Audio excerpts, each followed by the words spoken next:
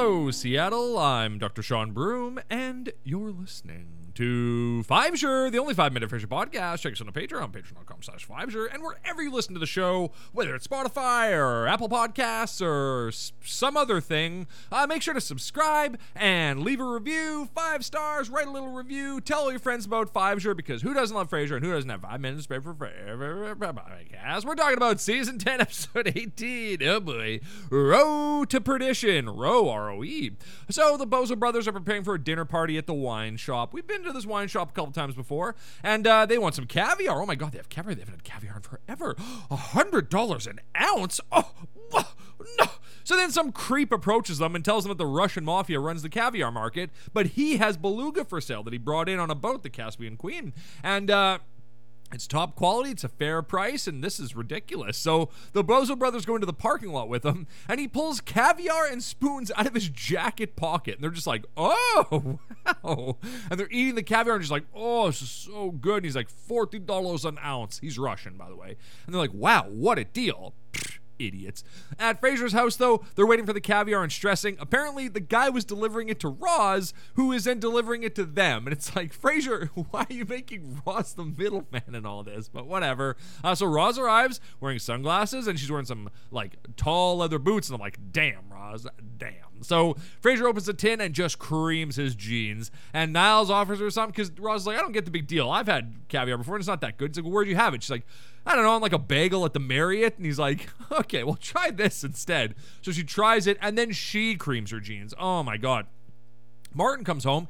He got $20 from the ATM, and it accidentally gave him $60. And he's like, hell yeah, this is a great deal. I got $60. Well, ACAB, Martin. Now you're a thief. Enjoy it, you thief. And Daphne's like, oh, you can't keep that. That's bad karma. So Daphne tells Martin that he just needs to go. Well, actually, she tells him the story about her brother who, after he lost his first tooth, put it under his pillow, and then he got some money. So then he went around school and punched a bunch of kids' teeth out and tried that, and it didn't work. Now he's a thief, and he went to jail. But then Frasier's like, and then he lost all his teeth in jail. And she's like, no, he lost all his teeth in a rock eating contest.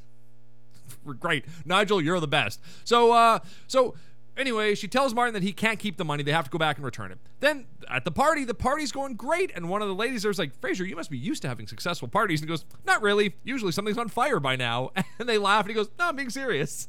That's pretty funny. So some guy asked Frasier if he can have some caviar in exchange for an invite to a yacht party, but Niles wants to trade their caviar to some guy at the gym to get lockers further from the showers. So now they're just going to start like slanging caviar. They're now caviar dealers, essentially.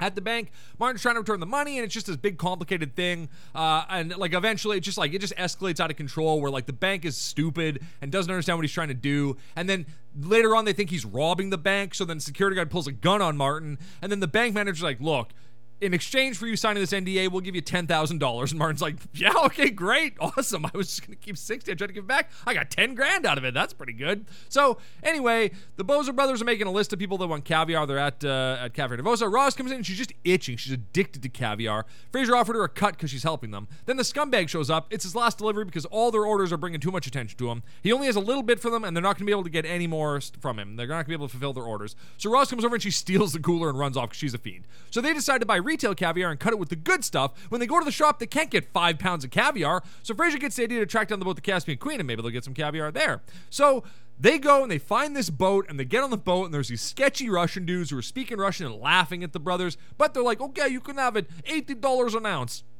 They're trying to get 5 pounds of caviar at $80 an ounce. That's $6,400, Frasier. Are you fricked? Is it worth opera box seats? $6,400. You can just buy those box seats, my man. Whatever. Then, oh my God, here's the tin. Oh yeah, it's good caviar. This is great. But then, woo, U.S. Customs arrives. Oh shit. Oh my God. So Niles just starts hammering the caviar down, and Frasier's like, are you crazy? Get out of my way. And then they're just eating with their hands like animals. And hey, baby, I hear the blues are calling, tossed salads and scrambled eggs. Oh my, guys, you're fiends. Ugh. And maybe I seem a bit confused. Yeah, maybe, but I got you pegged. This is a low moment for you, but I don't know what to do with those tossed salads and scrambled eggs. They're calling again. Customs comes in, and they're like, we don't care about the caviar, which they should.